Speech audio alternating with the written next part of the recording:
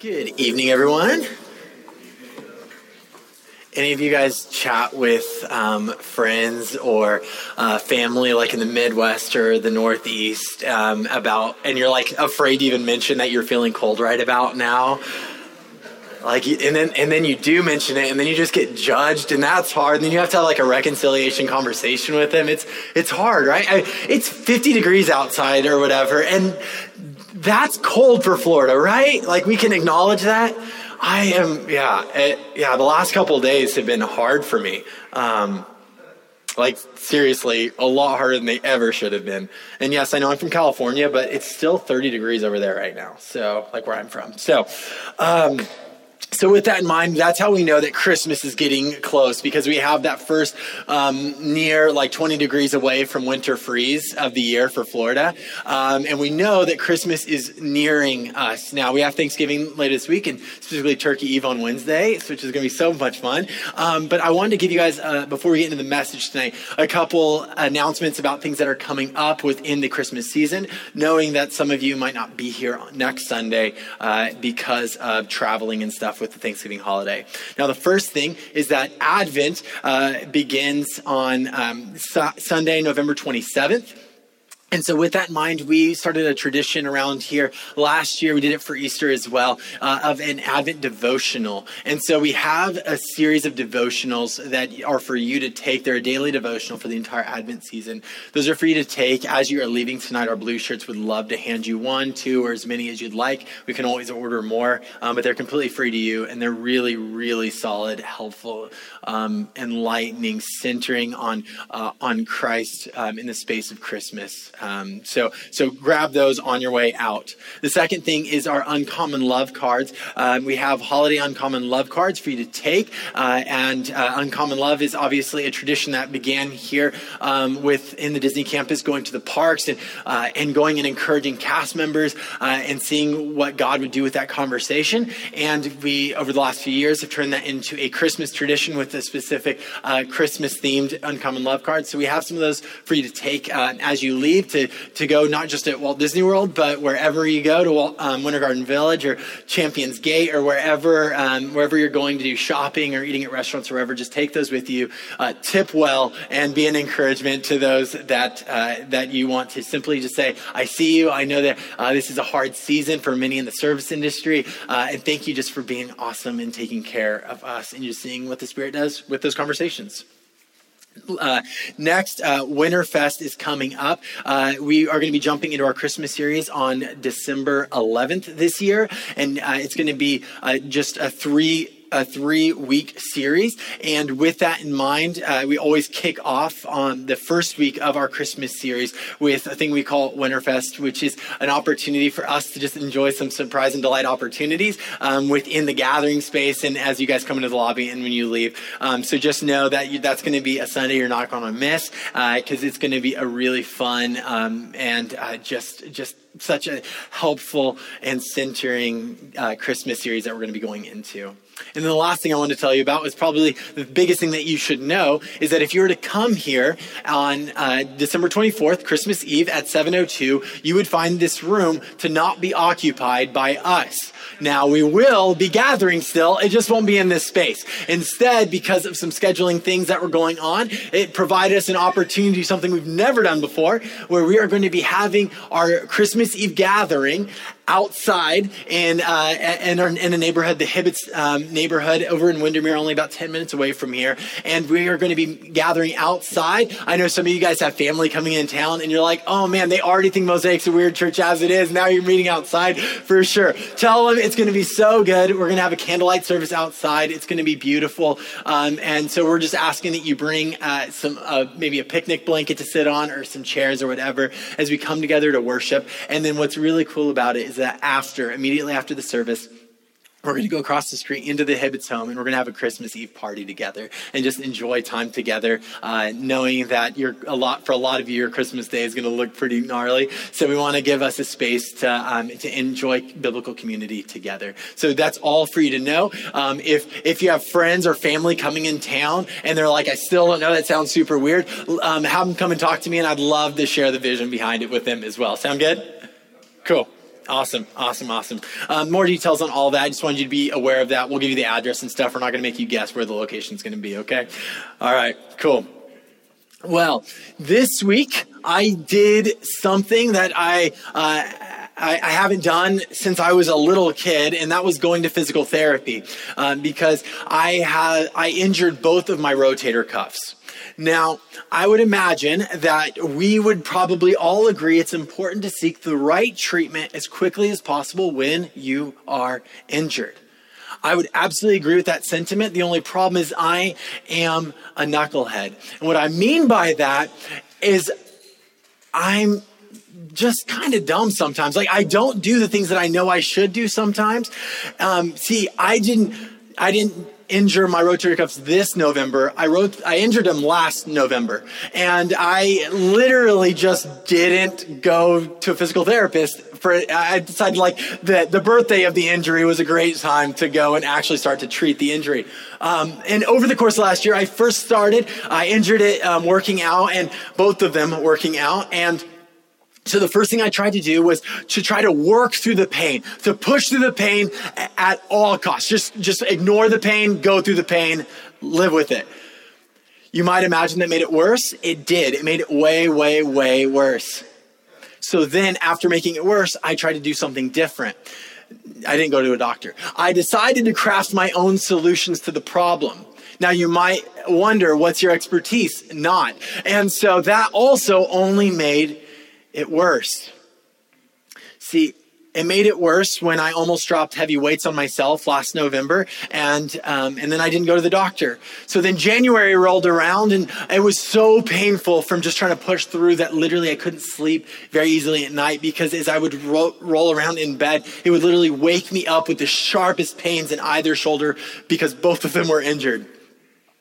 I still didn't go to the doctor. Then April rolls around, and holding my daughter, Abby, she's 2, was literally painful for me.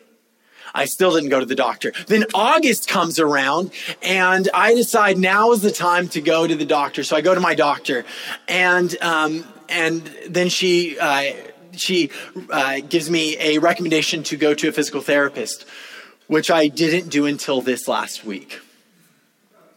I'm a knucklehead, y'all. See, it took me resigning myself that this problem was not going to go away on its own, and that I wasn't going to fix the problem in my extremely limited expertise.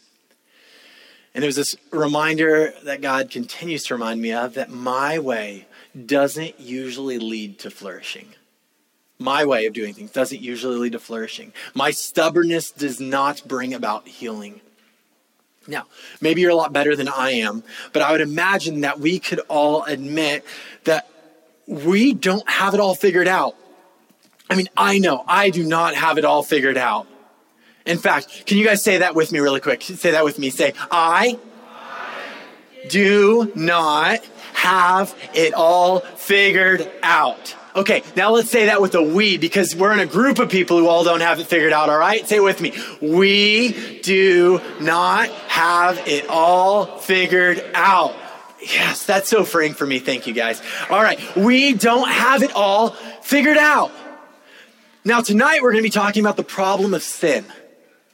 The broken thoughts and desires and motivations and actions that lead us to a separation from God and do not lead us to true flourishing. Our way of handling sin is usually most similar to the way that I have tried to handle my shoulder injuries. We either ignore the problem, we excuse our sin as, well, that's just the way I am, that's the way it's just the way I'm wired, so I just kind of do that thing. Or we simply say, well, I don't really care either way. I'm just going to kind of do my own thing. So we ignore the problem. We treat it as if it's not a real problem. Or we recognize that it's a problem, and we begin to believe that if I got myself into this mess, then it is my responsibility to get myself out of it. So we begin to work so hard in our own wisdom and our own strength and our own understanding to bring about a solution. Now, maybe either of those is already bringing examples from last week to your mind. For those of us who are the ignorers in the house, my question is, how has ignoring the problem worked out for you so far? For the fixers among us, How is trying to just simply shoulder the burden, fight through it, come up with our own solution, how has that worked out for you so far? I am both naturally an ignorer and a fixer, depending on the circumstance. And neither of them have ever led me to a life of flourishing with God. Now, tonight we continue on our journey in the letter from the Apostle Paul to his disciple, a guy named Timothy. We know it is the letter of 1 Timothy. And what has happened so far, as a quick recap, is Paul has written this letter to Timothy because he had already sent Timothy to the church in Ephesus to go and shepherd and pastor this church. And so he is writing this letter to him to bring about some light into certain spaces and some pastoral wisdom into his young disciple as he is shepherding this church when he can't be near them. Now, this is the church in Ephesus. A few years ago now, we were in a letter that Paul wrote specifically to the entire church in Ephesus. You might remember that. If not, you're more welcome to podcast it. But one of the things we talked about was that during this time frame, the city of Ephesus, that's in modern day Turkey, had a great deal of loyalty to Rome. And there was good reason for it, because in 48 BC, there was a massive earthquake that destroyed the city. It just demolished the city. And then Julius Caesar spends a ton of resources to restore and build up the city better than before, fortifies it and everything. And because of this, the people in Ephesus are very loyal to Rome. They were like, it was like little Rome. They dressed like Romans. They worshiped like Romans. They acted like Romans. They talked like Romans. They did everything the Roman way. They even built a statue of Julius Caesar in their center, their town square, with this inscription on it. Think of like the partner statue. If it said something like this: "The manifest God sprung from Ares, who is the god of war and death, and Aphrodite, who's the goddess of fertility and life. The manifest God and universal savior of human life." I'm really thankful that the plaque at Walt Disney World doesn't say that about Walt, but this was the culture that they lived in. This guy saved their city. So yeah, absolutely. He's the guy. He's the savior, not just of human life in general. That's Julius Caesar. Now, it's been about 100 years at this point. Julius Caesar's been dead. So, savior of human life. Great. Okay. Now, this church was meant to represent, though, not the Roman way of life. They're meant to represent the way of Jesus, demonstrating the culture of the kingdom of heaven, not the kingdom of Rome, not the world around them, which is why Paul is writing this letter, correcting these false teachers that we've been talking about throughout this series. These false teachers have been resting on myths and teaching a way to earn your salvation through what the big word is asceticism. But it's doing things, cutting certain things out, doing certain things so that God might be pleased with you. But you see, what these false teachers were ultimately doing was they were still doing things the Roman way. They were doing things the way that the world around them was doing it. So we're in 1 Timothy chapter 4. Verse 6. And there, Paul starts from where we left off last week. If you put these things before the brothers. So what has just happened where we're at last week is Paul has just been correcting all this misinformation, all this terrible theology and ethical living that he's been encouraging, that these false teachers have been bringing about. And he says, if you put these things before the brothers, if you call these things out, you will be a good servant of Christ Jesus, being trained in the words of the faith and of the good doctrine that you have followed. So where we were at last week, all the talk was about these individuals have been driven towards legalism, where we earn our way back to God. And Paul has been encouraging Timothy to now take that message, that correction, not just to the false teachers, but to the entire church. Why? What I love about him is he is using this not as just a teachable moment and a correction moment for these false teachers, but a teachable moment for the entire community. Not to shame, but to explain that these false teachers, who scholars believe were likely even elders, shepherds of this church at some point, they had great influence that no one is above falling to the temptations to revert to our own way, our own understanding, our own sinful patterns and behaviors.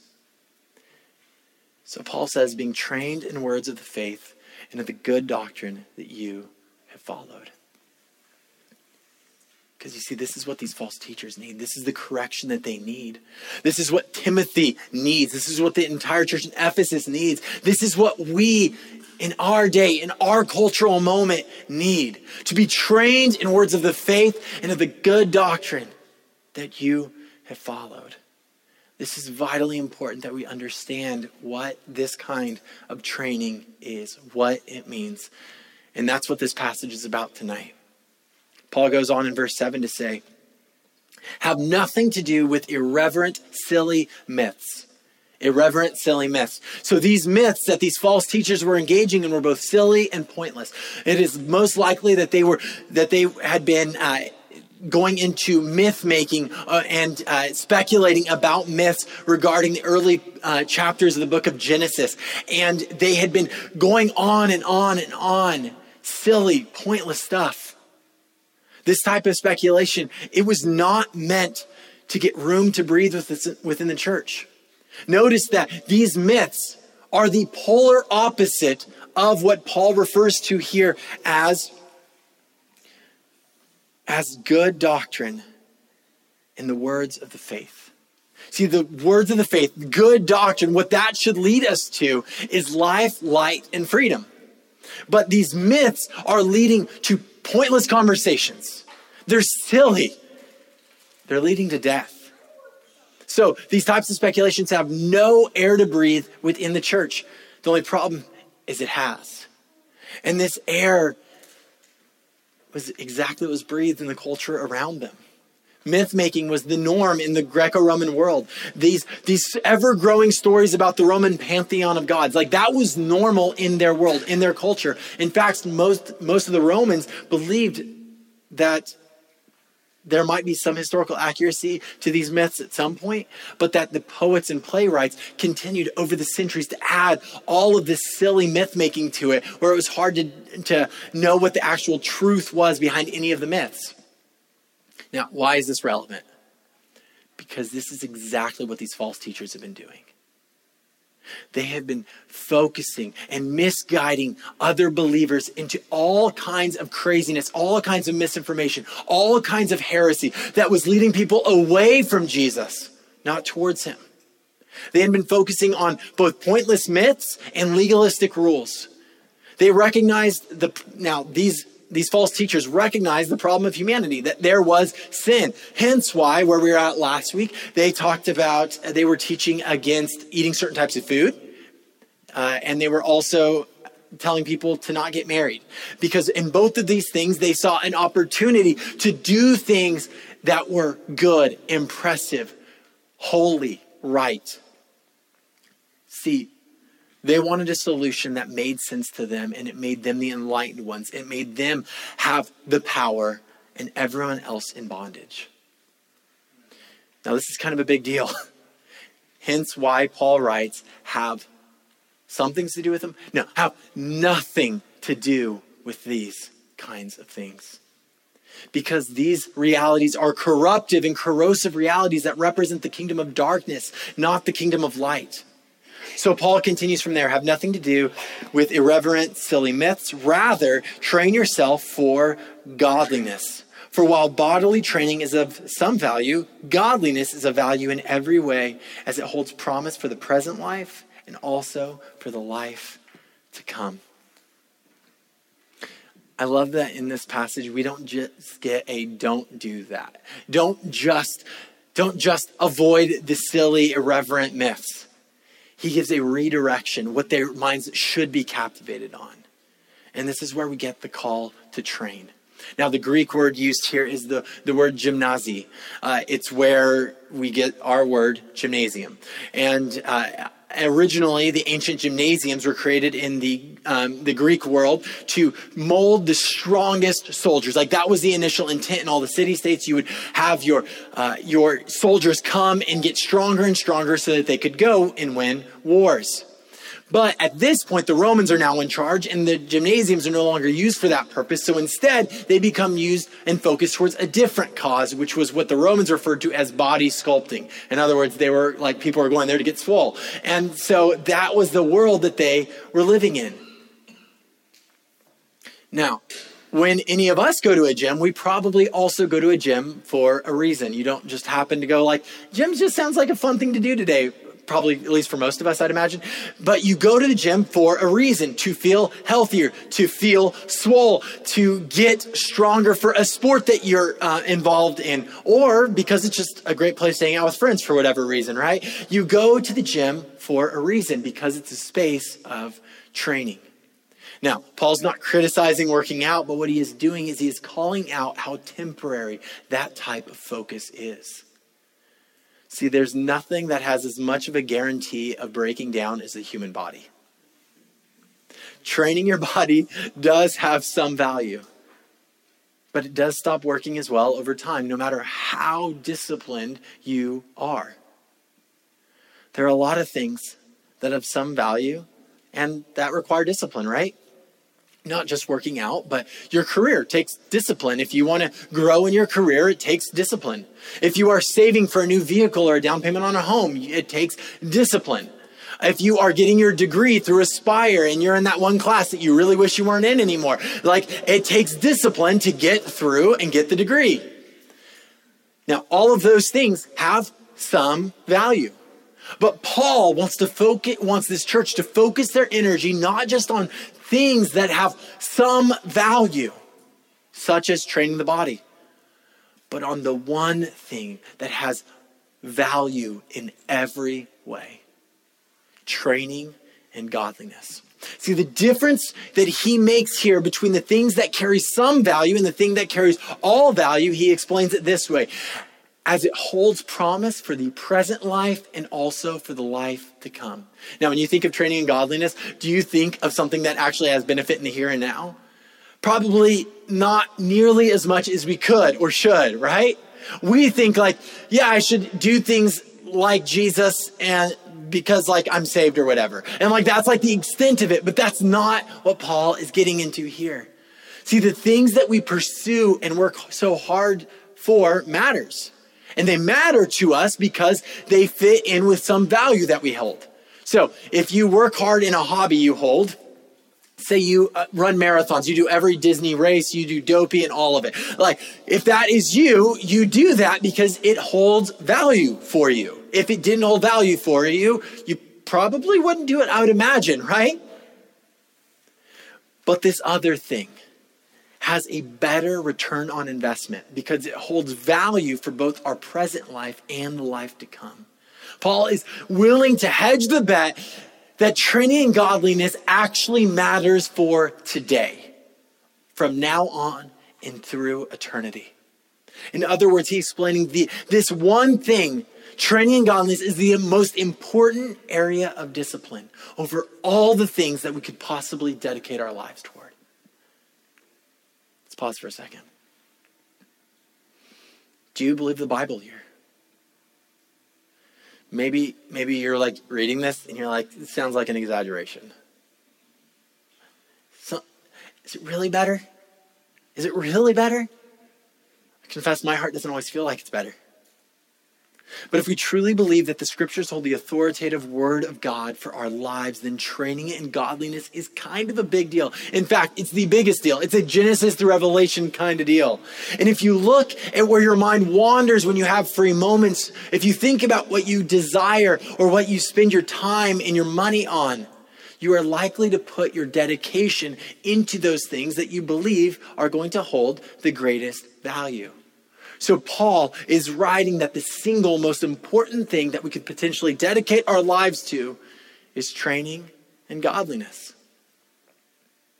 Godliness has been a major theme throughout this letter so far. We define godliness as embodying the character of God as our own. When somebody is godly, they are embodying the character of God. In fact, the entire letter is meant to spur this church on towards internalizing the character of God, to internalize his love and his kindness, his justice and his hope all within them. Now, even a few weeks ago, we went into this poem that Paul was citing, and it is about Jesus, and it says that he is the mystery of godliness in the flesh. If you want to know what God's character is like, you look to Jesus, and you see what God is like. In Jesus, you see what God is like. The mystery of godliness is made manifest in Jesus. And here's what's crazy. As we train in godliness, as we become more like Jesus, as my friend used to say, as we look in the mirror each morning and seeing a little bit more of Jesus, the world around us sees Jesus through us. Now, there is a point, though, that I think at first glance might be a little confusing. It was for me. Paul has been slamming these false teachers who've been doing all of this stuff that would appear to be training in godliness. I mean, according to most world religions, they were teaching to not do certain things and do certain things and not eat certain things. But you see, they have been relying on their legalistic religiosity. They've been telling others what they should or shouldn't do. And now Paul is telling Timothy to tell them, don't do that. You're relying on everything other than the grace of God. Which makes sense. Sounds like Paul. So then why now Paul's like, tell them to stop saying it's about their work. It's about their training. And now he's saying, but go and train. Specifically train in godliness. That sounds a lot like work harder. Train in godliness. Be disciplined. Be dedicated. Be focused. So what is he doing here? Let's sit in that tension for a minute. Because Paul goes on in verse 9 to say it this way.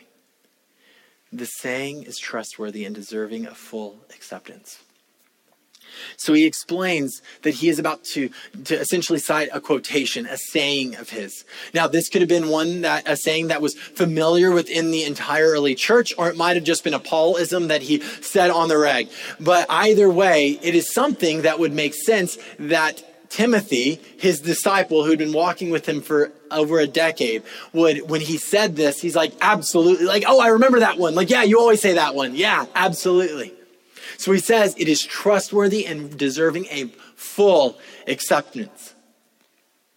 So now he's going to get into what does it look like to train in godliness.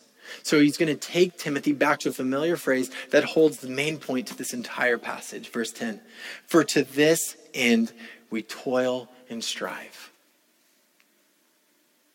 That sounds kind of legalistic, right? Like work harder, do more. Because we have our hope set on the living God, who is the Savior of all people, especially of those who believes. So he gives language here to the things that we desire, the things that we value. Those kind of things are the things that we toil and strive after. We are willing to put in the work when something really matters to us. At least for most of us, that's probably the case, right? If you really want something, you do the work for it. Just like a marathon runner, a soldier, or an Ephesian body sculptor back in the day, right? So this thing, though, this training in godliness, Paul is saying is something that we are to strive and toil after. Now, again, that can take us towards a space of, in our imaginations, towards legalism. I mean, isn't this the kind of language that feeds into a legalistic heart, that has been misused or misunderstood in unhealthy and unhelpful ways throughout the centuries? Do these things better. Do these things, not these things. And if you do these things, then it will make you better. And in fact, it'll probably even make you better than the other people, which is also pretty cool, to be better than other people. And if we hold that understanding of this passage, then we can read something like this and we can do one of two things with it. The same two mistakes that I made with my rehab up until last week.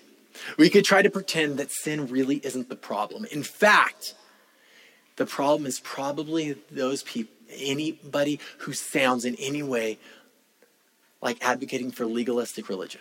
Anything that even sounds that way. We're like, that's it. That's the problem. So this is the way that in their ancient world that they lived and interacted. This is why the Christians in the early church got so much hate thrown their way, because the way they were living was vastly different than the world around them. And today, we are called to be the kind of people that the way that we live is vastly different than the world around us. Downplaying and dismissing the things that God calls sinful patterns of living and just doing things our own way because it sounds best to us. It worked out in the garden, so it probably will still work for us today.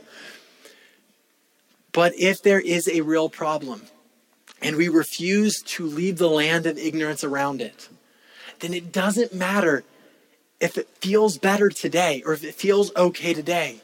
The problem still exists. My rotator cuffs haven't felt in a great deal of pain every day for the last year. Some days it was awful. Some days not so bad. But when I was not so bad, I would convince myself that I was actually all better now. And then I would do 10 push-ups and I would be on the floor in pain again. Like, that doesn't work. The ignores doesn't work. So then we can try the other option, which is to try to create the solutions on our own terms.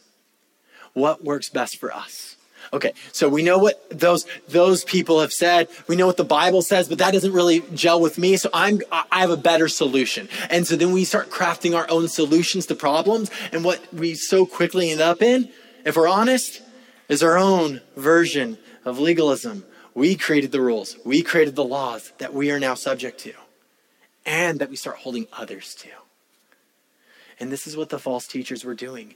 They saw that there was a very real problem in sin that separates God from humanity. But then they went after a solution on their own terms. They began to define good and bad for themselves. When I finally admitted that I was injured, I made up my own exercises. I would rest my shoulders for up to a month at a time without a lot of strenuous activity. And sometimes they worked for a little bit. Sometimes our solutions to our sin problems can work for a little bit. Our best efforts can work for a little bit. I'm sure for many of us, you guys have been journeying around planet Earth long enough to know that, like, yes, you can will yourselves to be better for a little bit. But does it ultimately satisfy the problem? Does it get to the root of the problem? In my story, that hasn't been the case. See, ignoring the problem doesn't bring about healing, and neither did my inexperienced ability to try to issue my own recovery plan.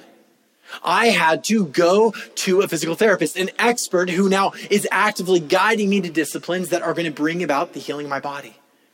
And this is the kind of thing that Paul is getting at in here in verse 10. For to this we toil and we strive because we have our hope set on the living God, who is the Savior of all people, especially of those who believe.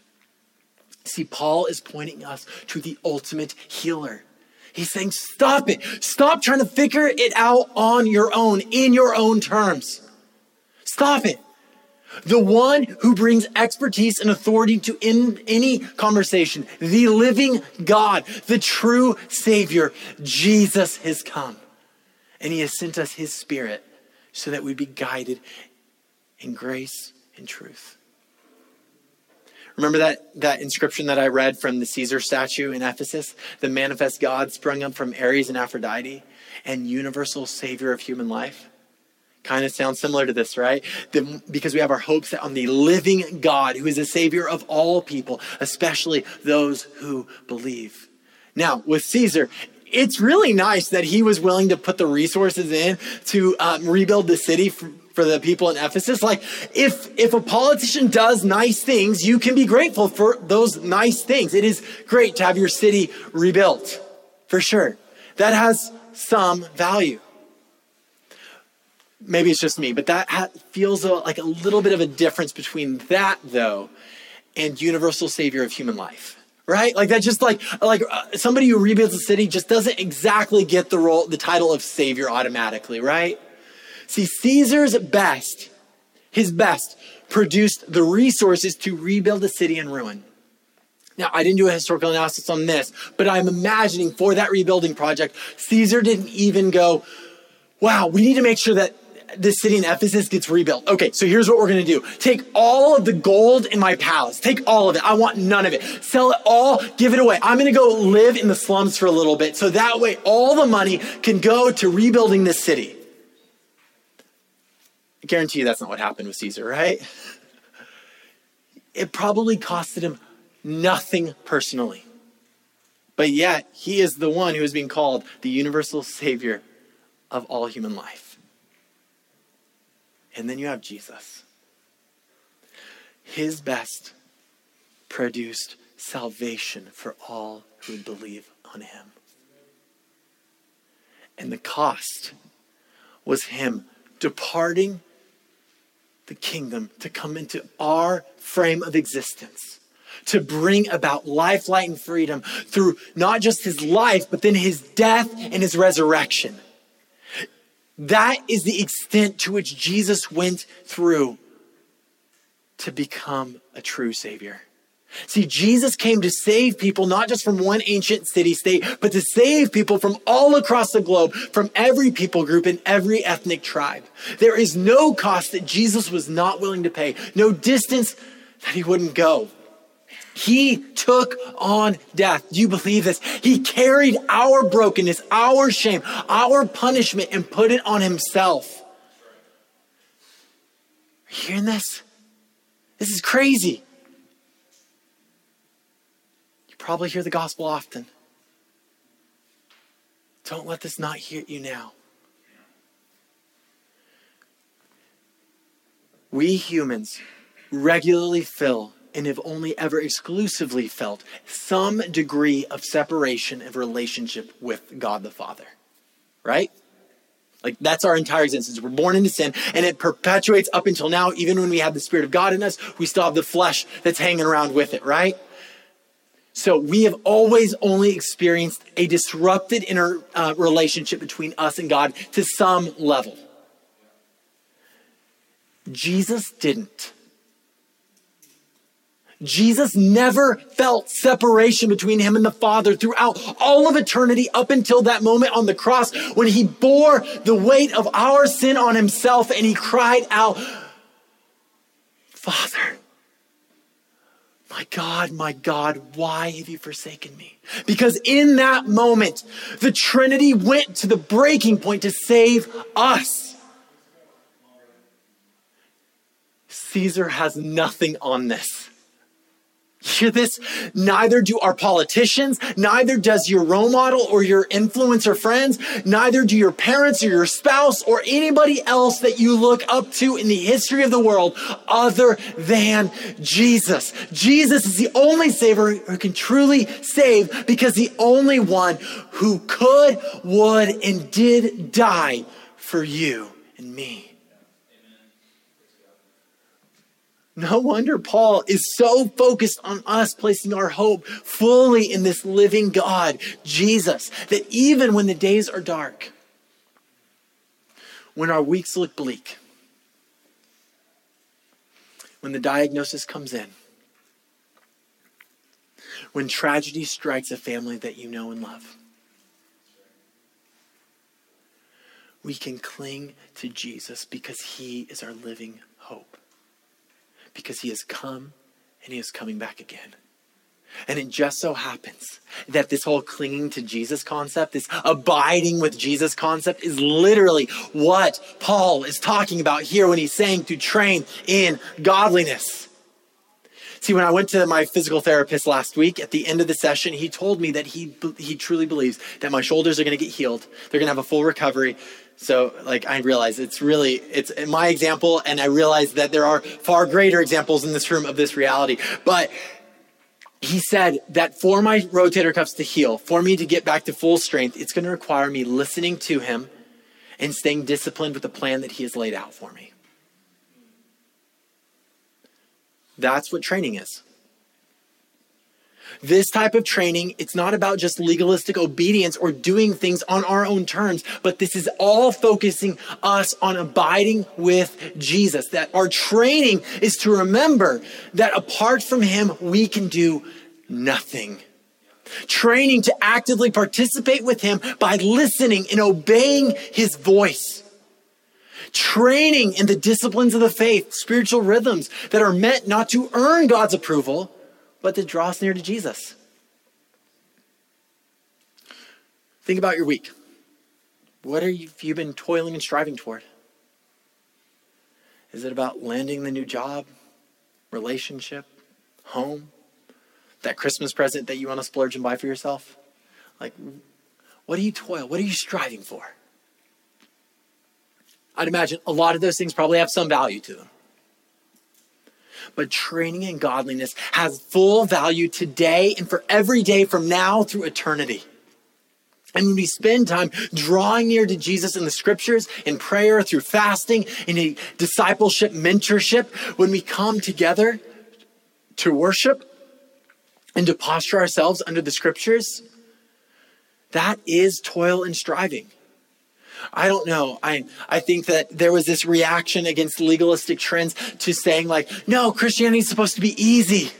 It's not going to take any work. Just be. No, that's not biblical. It is toil and striving, but the toil and striving, it's not about acting better. It's about drawing near to Jesus and allowing his Spirit to transform us.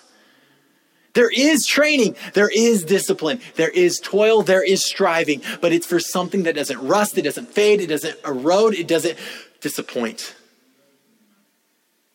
I want to believe this, y'all. Do you? Do you believe this?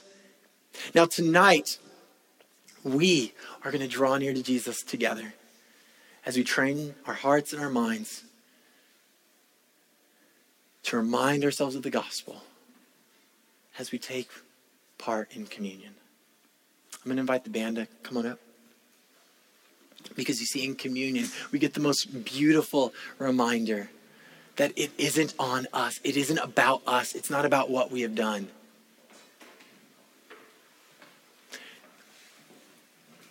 See, in communion, we remember that we are God's and he is ours. That we have been adopted. That our effort is not toward earning God's favor, but positioning ourselves to experience his presence. So we take communion.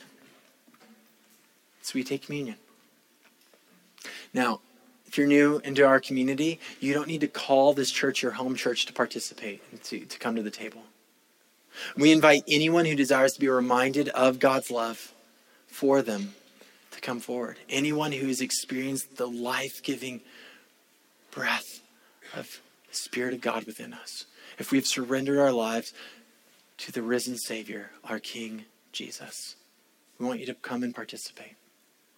I'm going to invite the communion, passer outers, I'll go with that right now, to come on forward. Distributors, good word. Good word.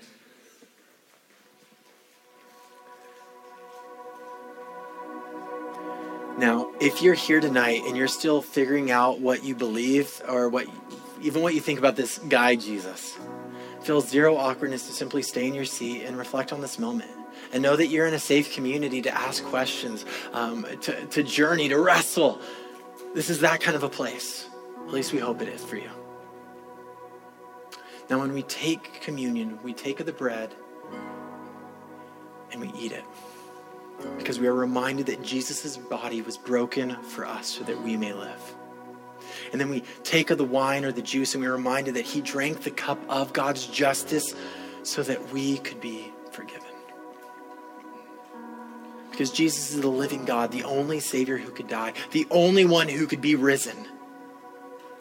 So as you come up, you'll find a piece of matzah bread and you can dip it in either grape juice or wine, whichever is your preference.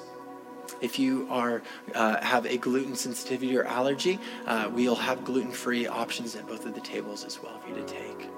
And simply, what I would encourage and ask you to do is not come up quickly. Take time to reflect.